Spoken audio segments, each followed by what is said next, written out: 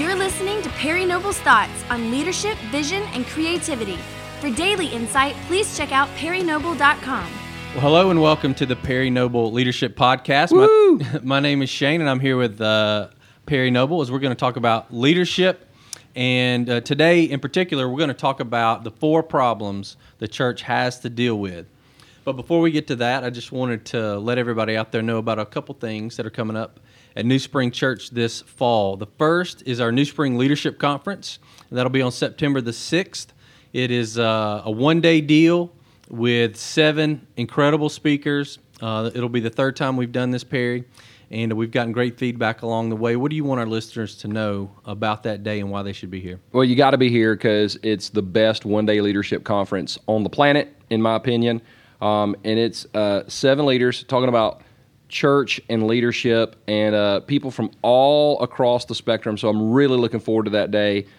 James McDonald, Stephen Furtick, Matt Chandler, Judd Wilhite, Judah Smith, Andy Stanley. It's just going to be an amazing day. And hearing those guys, I love it. It's my favorite conference. It really is incredible. And the thing that you guys out there in listener land needs to know is that the tickets are $139 right now, but on July the 1st, they go up to $159. Now, our CFO would hope that you would wait, but we would love you to go ahead and get signed up so you can guarantee to have a seat there. Because it's going to sell out. Oh, it will sell out. It's sold out both years, I think, or close to it. So huge crowds, big day, lots of fun. Don't miss it. The other thing is this will be a much smaller event, and the tickets or the availability for it is going quickly. But if you want to put in an application for the Leadership Intensive that we'll do November the 11th November the 12th through the 14th, you need to get that in right away. Registration ends July the 16th. Perry, tell our listeners about the Leadership Intensive and what it's all about. Well, it's we used to do the coaching network, and we would meet, between 4 and 6 times a year, and people would come in from all over the United States to be a part of this. And what we began to realize is people want leadership training, but it's really hard to devote 4 months. But they could devote a concentrated period of time. And we had it for just senior pastors, but we began to notice that student pastors, same thing, worship leaders, children's pastors, executive pastors wanted the same type of training. So we offer about two and a half days of intense. It's called intensive because it's intense. But it's one of my favorite things that we get to do because we just get to talk about leadership in the local church. It really is great. We've gotten great feedback over the years for this, lots of pastors, and it connects us, New Spring Church, to your church really from here on out. So we want you to be a part of that. There's going to be about 60 spots, I think, for that. And so registration, ends on July the 16th.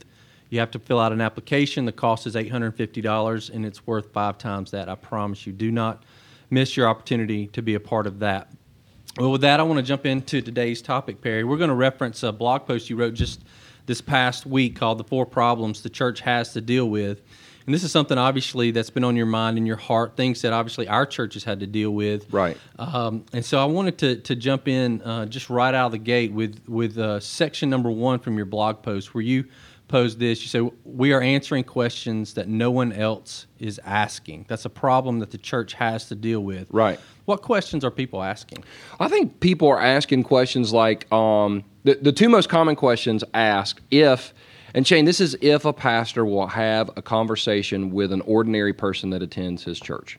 They're asking questions like, hey, my marriage is falling apart. Does the Bible have anything to say about that? Hey, I'm broke or I'm in debt or I've made some really bad financial decisions. How do I get past that? I've had girls ask me, okay, I was raped when I was a little girl. How do I get past that hurt or that fear or that pain or that frustration that was caused there? How do I deal with somebody that really hurt me in my past? I've had men say, my business partner stole $100,000 from me. How do I forgive him? Okay, you tell me to forgive him. What does the Bible say about that?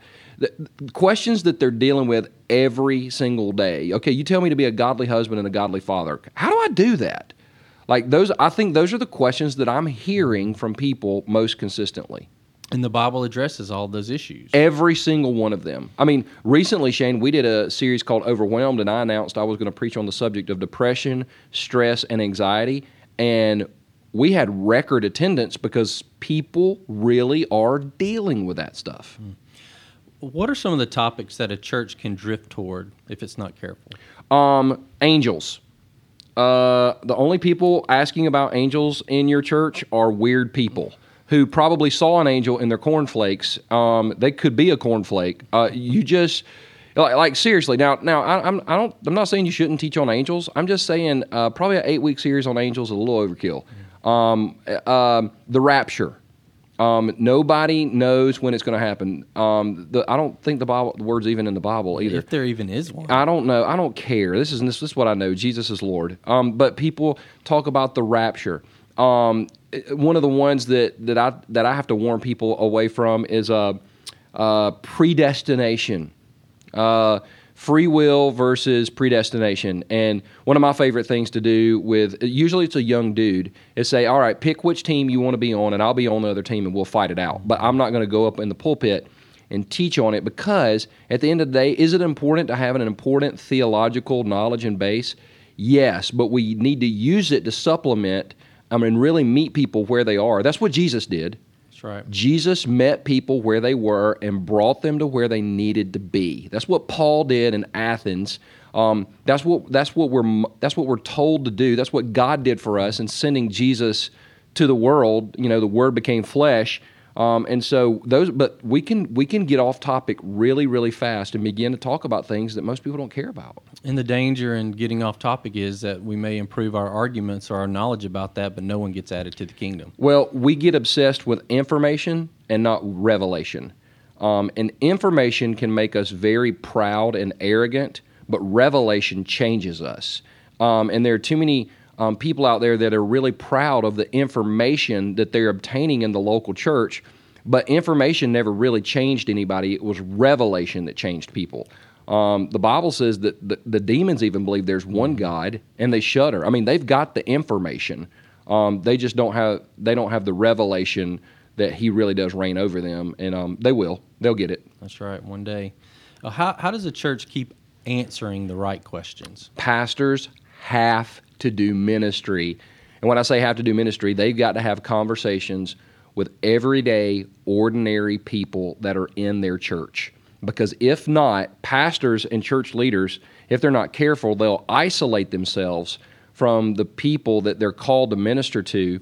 And that's where they drift toward the theological conversations. That's where they drift toward the really deep biblical conversations. And once again, Shane, I'm not saying that those don't need to happen. I'm not saying they're not important. But I'm saying, I heard it best described this way: do the cooking in the kitchen, but bring the cookies out of the kitchen and put them on the bottom shelf. Mm-hmm. Yes, let's have those conversations. There's a time and place for them. But the way we keep answering the right questions is we actually, just like Jesus, meet with the people that come to our church, lunches, dinners, coffees, whatever, and listen to the questions that they're wrestling with. That's because the second part of the blog post you wrote, and the second part we'll address today, is you said one of the problems the church has to deal with is calling authenticity, or we call laziness authenticity. Yes. Why is it so tempting for the church to put the quote-unquote, that's really good for a church label on things and feel good about it? Because the church has we've celebrated mediocrity for so long. Shane, I remember going to I received Christ in a Southern Baptist church in Easley, South Carolina. And it was an amazing church. It really was. We had a choir and orchestra and the whole thing, but our choir was awesome. And I didn't know this until later, but if you wanted to sing in the church, you had to audition in front of the music minister and the pastor. Yeah, but everybody that got up to sing a solo was amazing. I mean, it was like, oh my gosh, this is what the music's going to be like in heaven. And then I went to serve as a youth pastor in my first church, and a guy got up to sing a special, and I thought it was a skit because it was so bad. It was the worst thing I'd ever heard. I couldn't believe that somebody had actually allowed him to sing. Now, what people would argue back, and these are especially people with the mercy gift, is, well, I'm sure his heart was good. Well, I'm sure his heart was good too. Unfortunately, I wasn't listening to his heart. I was listening to his voice, and it was horrible. And so, but the church will do that because we don't want to hurt anybody's feelings. So we'll allow people that can't teach to teach. We'll allow people that can't sing to sing. We'll allow mean people to work in the nursery. And we excuse that as, well, it's good for the church. When I think the church, because we've been called by God, built by Jesus, and empowered by the Holy Spirit, we ought to be doing church better than Disney does Disney, Apple does Apple, or Google does Google. Because at the end of the day, we worship a guy that used to be dead and is now alive. If he can pull that off, I mean, that's more impressive than the iPad 2, 3, 4, 867. It's more impressive than anything this world has ever done. And because he deserves our best in everything, not perfection, because no church is perfect. And you know as well as I do, we screw something up every single week. But everything we do for the Lord deserves our best.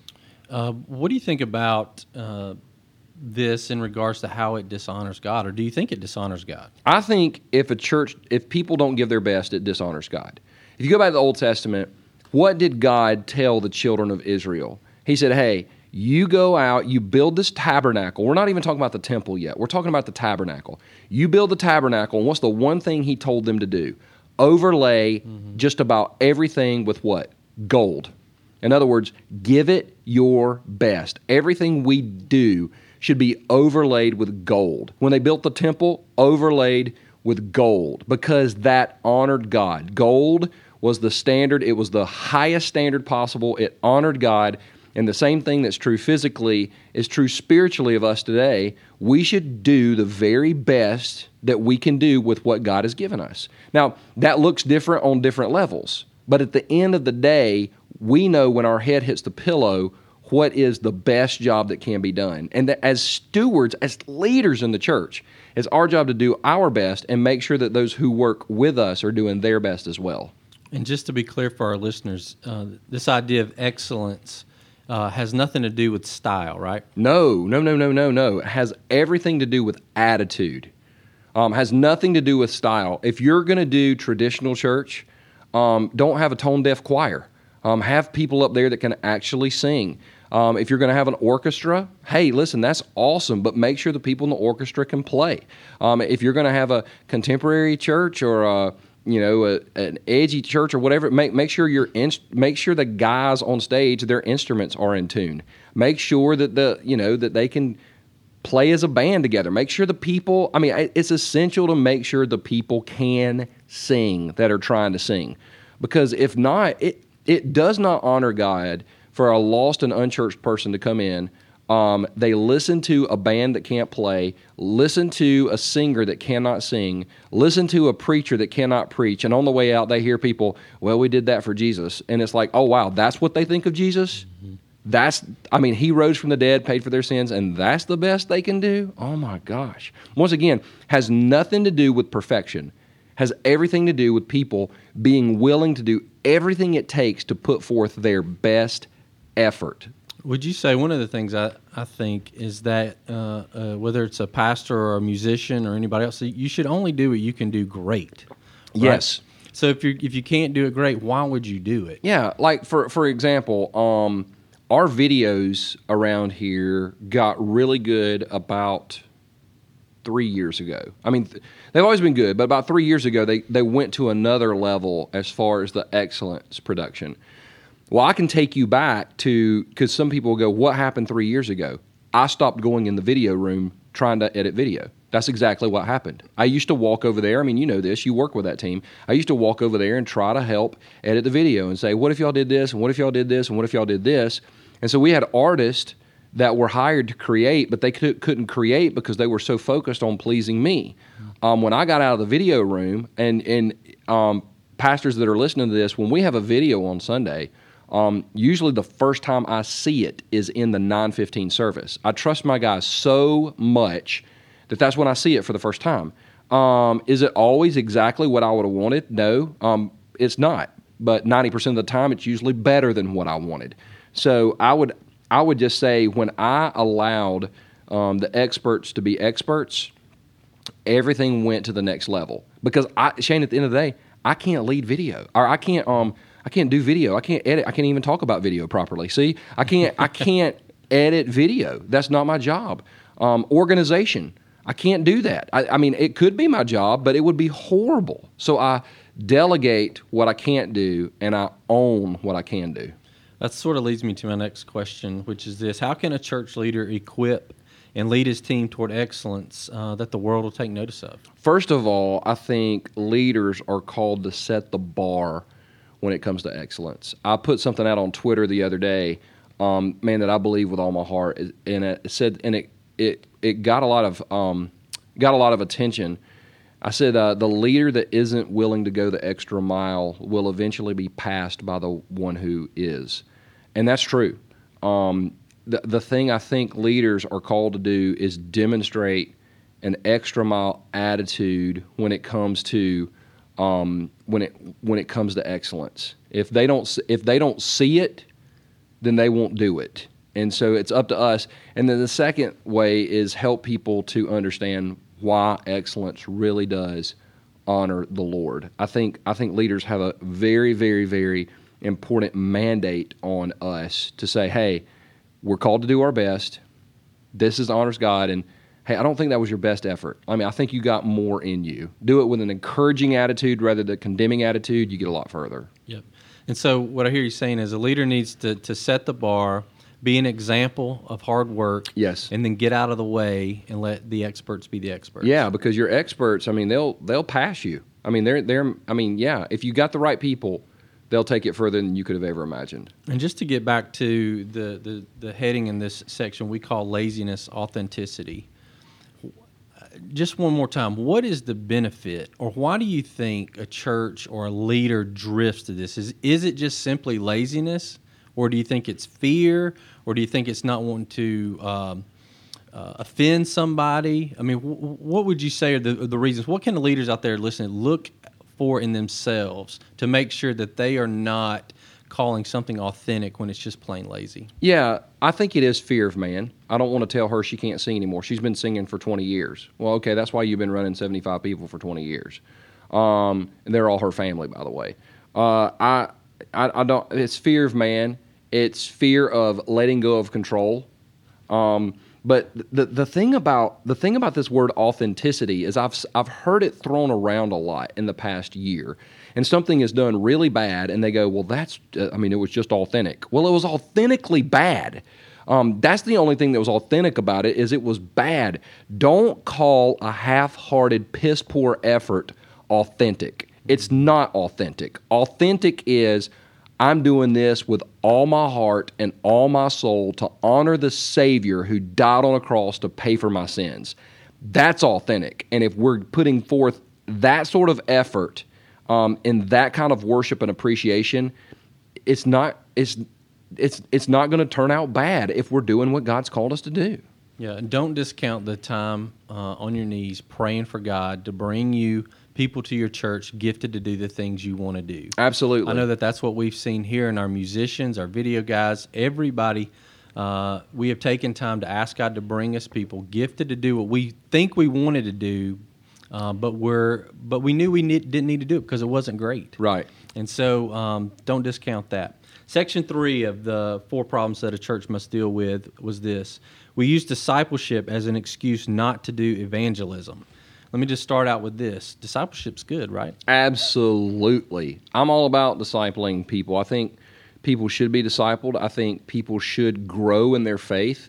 We're told, and Peter writes for us to grow in the knowledge of the Lord. I mean, we're called all through Scripture to know Christ and then grow in Christ. And I absolutely put a high value on discipleship because it's essential. I mean, I think about my dad. You know, my dad's been dead now for nearly a year, and he received Christ in the early 1970s in Los Angeles, where we were living, actually a little town called Whittier. And he received Christ, but the church never really rallied around him and discipled him. And I saw him wrestle for years and years and years with wanting to follow Jesus, but not knowing how. And I saw my dad do the whole prodigal son thing, and I don't blame the church per se, but I always wonder what would have happened to my own dad had there been a group of men or a man in particular that would have taken interest in him, that would have walked him through the scriptures, talked to him about how to be a godly husband, talked to him about how to be a godly father. What kind of changes could have taken place in my dad if that kind of interest would have been shown in him? How have you seen discipleship get in the way of evangelism in the church? Well, people say, I've seen churches go, well, we're not really focused on evangelism. I mean, we're just a small church, and everybody just loves one another, and we're really focused on making disciples and going deep. Well, you're only as deep as what you do. Mm-hmm. And the problem is we've been called and commissioned, commanded by the one who saved us to go into the whole world. Matthew 28, 18 through 20, Mark chapter 16, verse 15, Luke chapter 24, verses 45 through 48, John chapter 20, verse 21, Acts chapter 1, verse 8, 2 Corinthians chapter 5, verses 12 through 21, Romans 1:16, Romans chapter 10, verses 14 through 17. I mean, I could go through the whole New Testament. That's pretty good just, right there. Yeah, but it's legit. Those aren't even obscure passages. Those are clear passages to go and tell. I'm reading the other day about Christ and his forgiveness of our sins, and we've been, I was dead and now I'm alive in Ephesians 2, and I'm sitting there going, oh my gosh, this is the greatest message ever. Why? This is, and here's what blows my mind, Shane. The people in the church that'll say, well, we're not really, we're just kind of going deep. They can go to a movie or they can go to a restaurant and enjoy it, and they'll go tell everybody about that, but they won't do the same thing to the one they say who saved them. So I just think it's a cop-out. The other thing I say when we get in the Scripture is show me one disciple that wasn't an evangelist. Peter, Thomas, Matthew, James, John, all of these men martyred for their faith, not because they were in a Bible study, but because they were evangelizing, right, because they were telling people about Jesus. And so yes, discipleship is essential, but if discipleship is not leading to evangelism, it's not discipleship. That's so good. I mean, going and telling. That was good. That was great. I high-fived myself. And I will right go there. ahead and tell everybody out there, all those Bible verses you rattled off are not written down anywhere. So that was very impressive. But in regards to going and telling, you talking about, we'll go tell about movies, restaurants, but going and telling about Jesus is uncomfortable. Do you think that's what keeps people from doing that? Absolutely, it's uncomfortable. Well, two problems. Number one, it's uncomfortable. And I'm going to acknowledge that. It's uncomfortable for me, Shane. I'm the pastor of this church, and I get uncomfortable every time I invite somebody to church, every time I tell somebody about Jesus, because there's a spiritual element to it. I can talk to a complete stranger about politics, and there's no uncomfort. But when you bring Jesus into it, there's a spiritual element. Number two, the reason it don't happen is because a lot of churches that say they focus on discipleship and not evangelism don't know any lost people. The people, they've never locked eyes with a hell-bound pagan. And when you lock eyes with somebody that's on their way to hell, if Jesus doesn't intervene, it changes the way you feel about people outside the church. Sometimes we just quickly forget where we were when we were found. Yep. And I'll tell you the other thing, Shane. Churches that usually say they focus on discipleship and not evangelism are mean.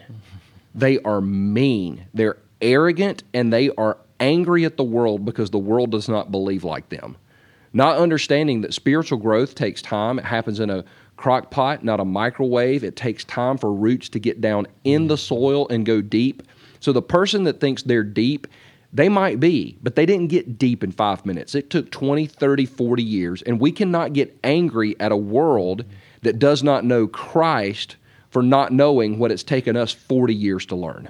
So true. Sounds more like Pharisees than Jesus to me. Let me ask you this. Is the reverse, evangelism as an excuse to not disciple, also a danger? Absolutely. It's kind of like if you go into the woods with a chainsaw. Let's say you go into the woods with a chainsaw, and your goal is to chop down trees. That's not that hard. What's really difficult is coming in behind the person chopping down trees and making toothpicks out of the wood that was chopped down. I think that's part of our calling as church leaders is once someone comes to Christ, it's our job to make sure they are continually conformed to the image of Christ. And so we can't say, well, we're just going to go out and reach a bunch of people and not worry about discipling them.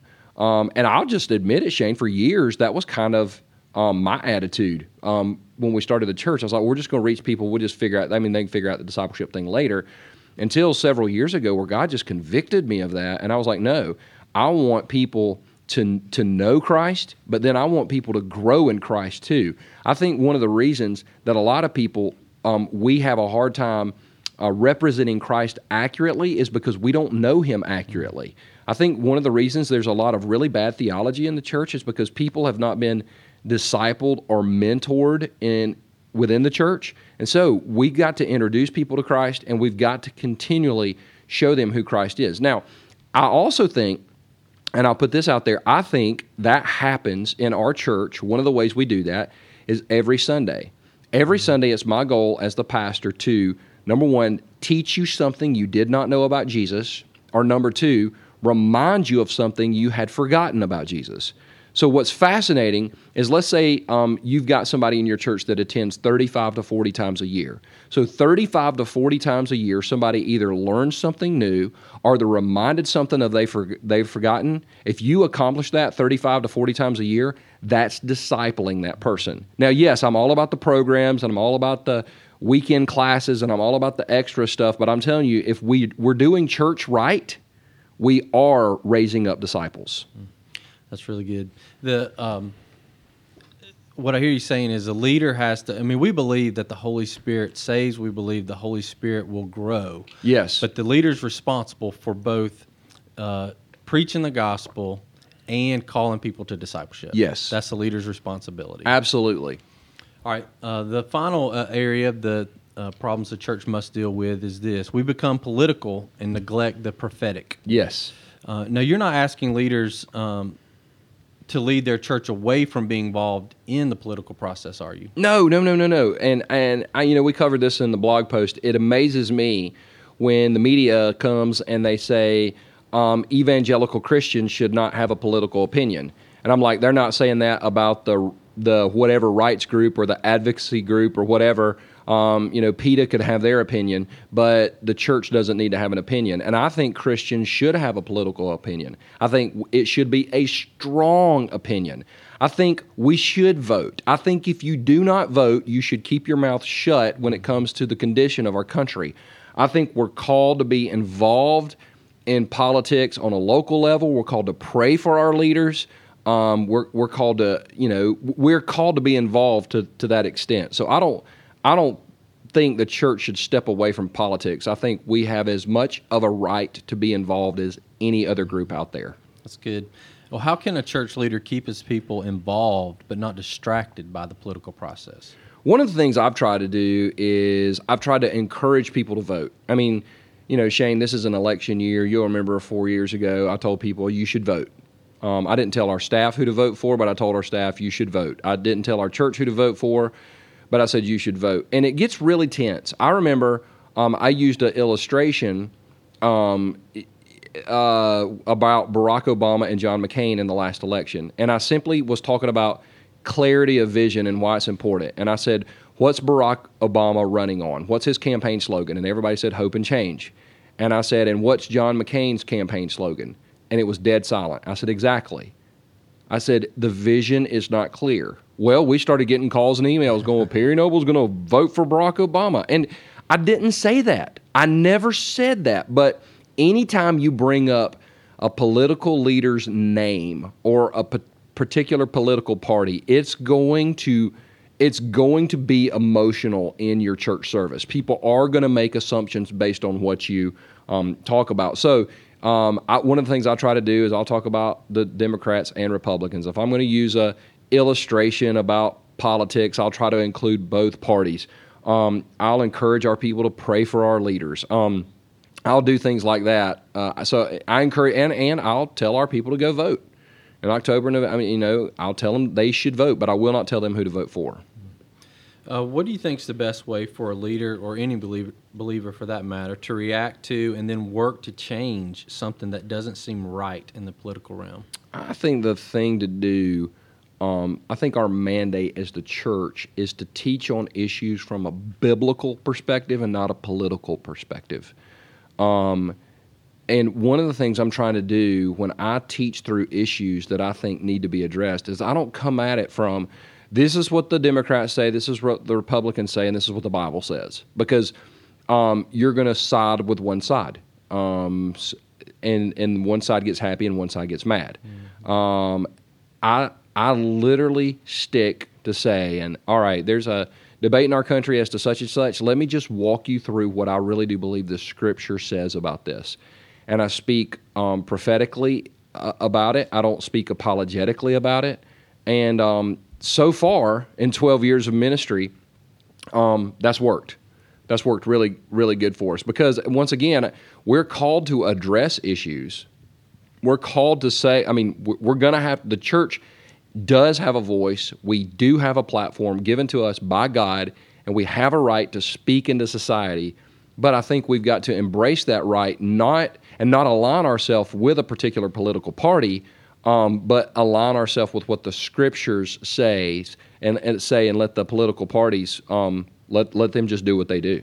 Yep, I remember a couple years ago when the current or the previous recession hit really strong. We did a series called Bailout, and during that series, you didn't talk about what the Republican or the Democrats' ideas were to get the country out of the problem. You talked about what the Bible said about how we can handle our finances. Right. Is that what you're talking about? Exactly, because at the end of the day, when you bring up issues, it's going to get tense. I'll tell you who's done one of the best jobs in doing this is Andy Stanley at North Point, which you should listen to his leadership podcast sometime. And you say which time? Episode? Just every one of them. But he did a series back in 2008 called Letters to the Next President.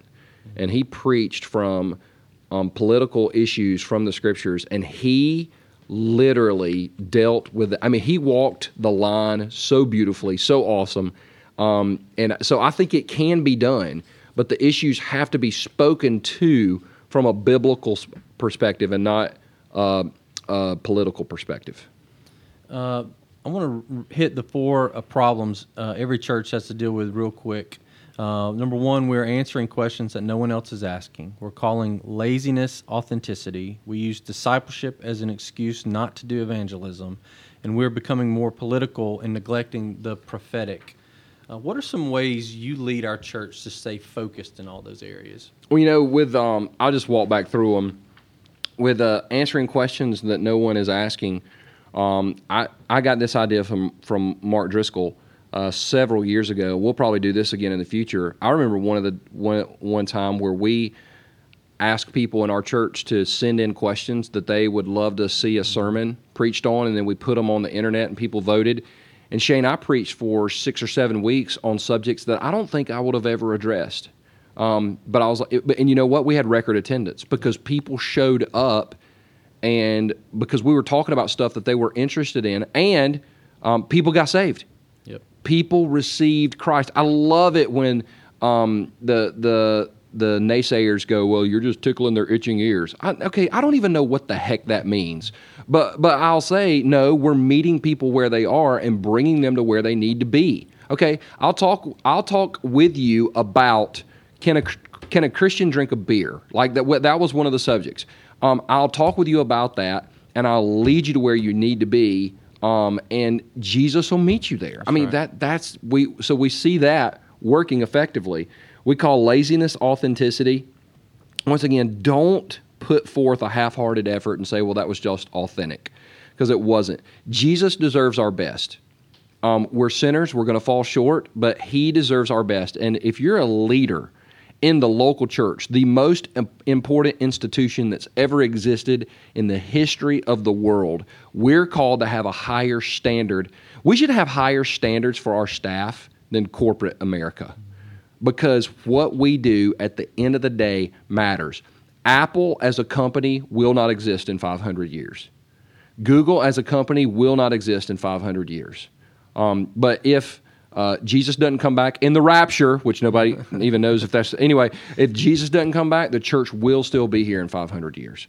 We use discipleship as an excuse not to do evangelism. Just, hey, encourage your people as much as possible to lock eyes with people that don't know Jesus and think about the fact that they need Jesus. And at one time, you were that person that needed Jesus. And the other thing is, think about this. If the original guys had embraced discipleship the way the local church embraces discipleship today, there would probably only be about 30 or 40 Christians in the entire world. Mm-hmm. The world didn't get turned upside down because men devoted themselves to really deep theological discussions and Bible studies. It's because they could not stop talking about a guy that they saw murdered and he came back to life. That changed the world.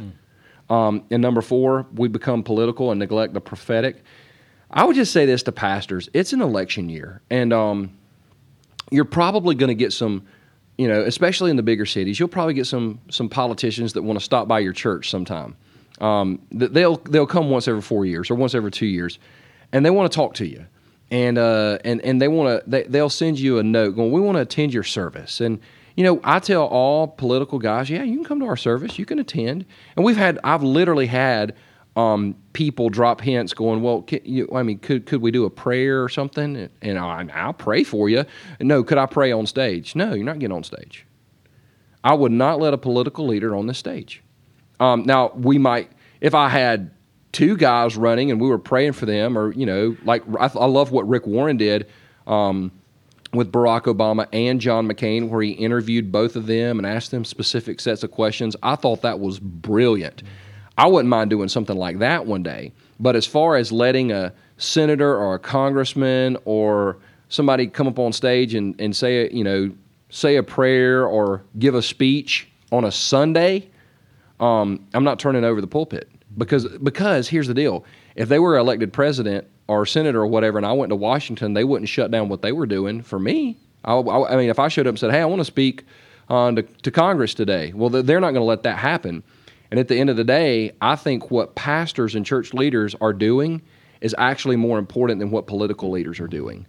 And so I would simply say, pastors, do not get in bed with politics, because like I wrote in the blog post, you will wake up one morning and find your lover gone, and they will come back in 2 to 4 years when they need something from you. If they show up at your church, let them attend, pray for them, encourage them, meet with them behind the scenes, disciple them if they want to be discipled, do everything you can to serve them and lift them up as a leader. But at the end of the day, the Word of God should be declared from that pulpit every Sunday, not the agenda of a political party. I love that. And so just to be clear, Monday through Saturday, if Mitt Romney and Barack Obama want to be hosted in a debate by Perry Noble, you're okay with that? Yes, I would love that. I would love that. Or if they wanted to just fight. I think a cage fight would be cool too. But winner take all. Winner take all. I mean, think about that, man. That would be kind of cool. We could probably sell tickets to that. I don't know, man. I'm just, anyway, Barack Obama's from Chicago. And that's true. Yeah, and that's where James McDonald's from. And they're pretty rough guys up there. I don't know. Anyway, I'm just saying that Monday through Saturday, if they wanted to debate and let me moderate, that would be fun. I'm just going ahead and put it. All our listeners need to start blowing up Twitter and Facebook. Yes. And your local congressman and senator that Perry Noble needs that to would be moderate awesome. A debate between Mitt Romney and Barack Obama. Hey, listen, let me tell you something about those 2 guys, because everybody's going to ask me what I think about Barack Obama and Mitt Romney as far as politics. And this is my official political position as we get ready to sign off. Everybody's nervous right now. I'm nervous. Not really. I respect and admire both of those men. I really do. Right now, it looks like Mitt Romney's going to be the Republican nomination. It looks like Barack Obama's pretty much going to be the Democratic nominee. I don't think anybody stepped up to run against him. I admire those men. I respect those men. I pray for our president right now. If Mitt Romney is elected, I will pray for our president. I'll pray for him as our president. It doesn't matter, but I really do admire and respect those men, simply because at the end of the day, we have no idea the pressure that those guys have to carry each and every day. And I'm going to watch this election with a lot of interest, because it's really interesting, the condition of our country right now and which way it's going to go and which direction it's going to go. But at the end of the day, I'm not going to endorse a candidate officially. I don't think I ever will. But I will say it's going to be an incredibly fun election to watch. It will. Well, with that, we will sign off for the late April, early May edition of the Perry Noble Leadership Podcast. Woo-hoo. Thanks for joining us, and we'll see you next time.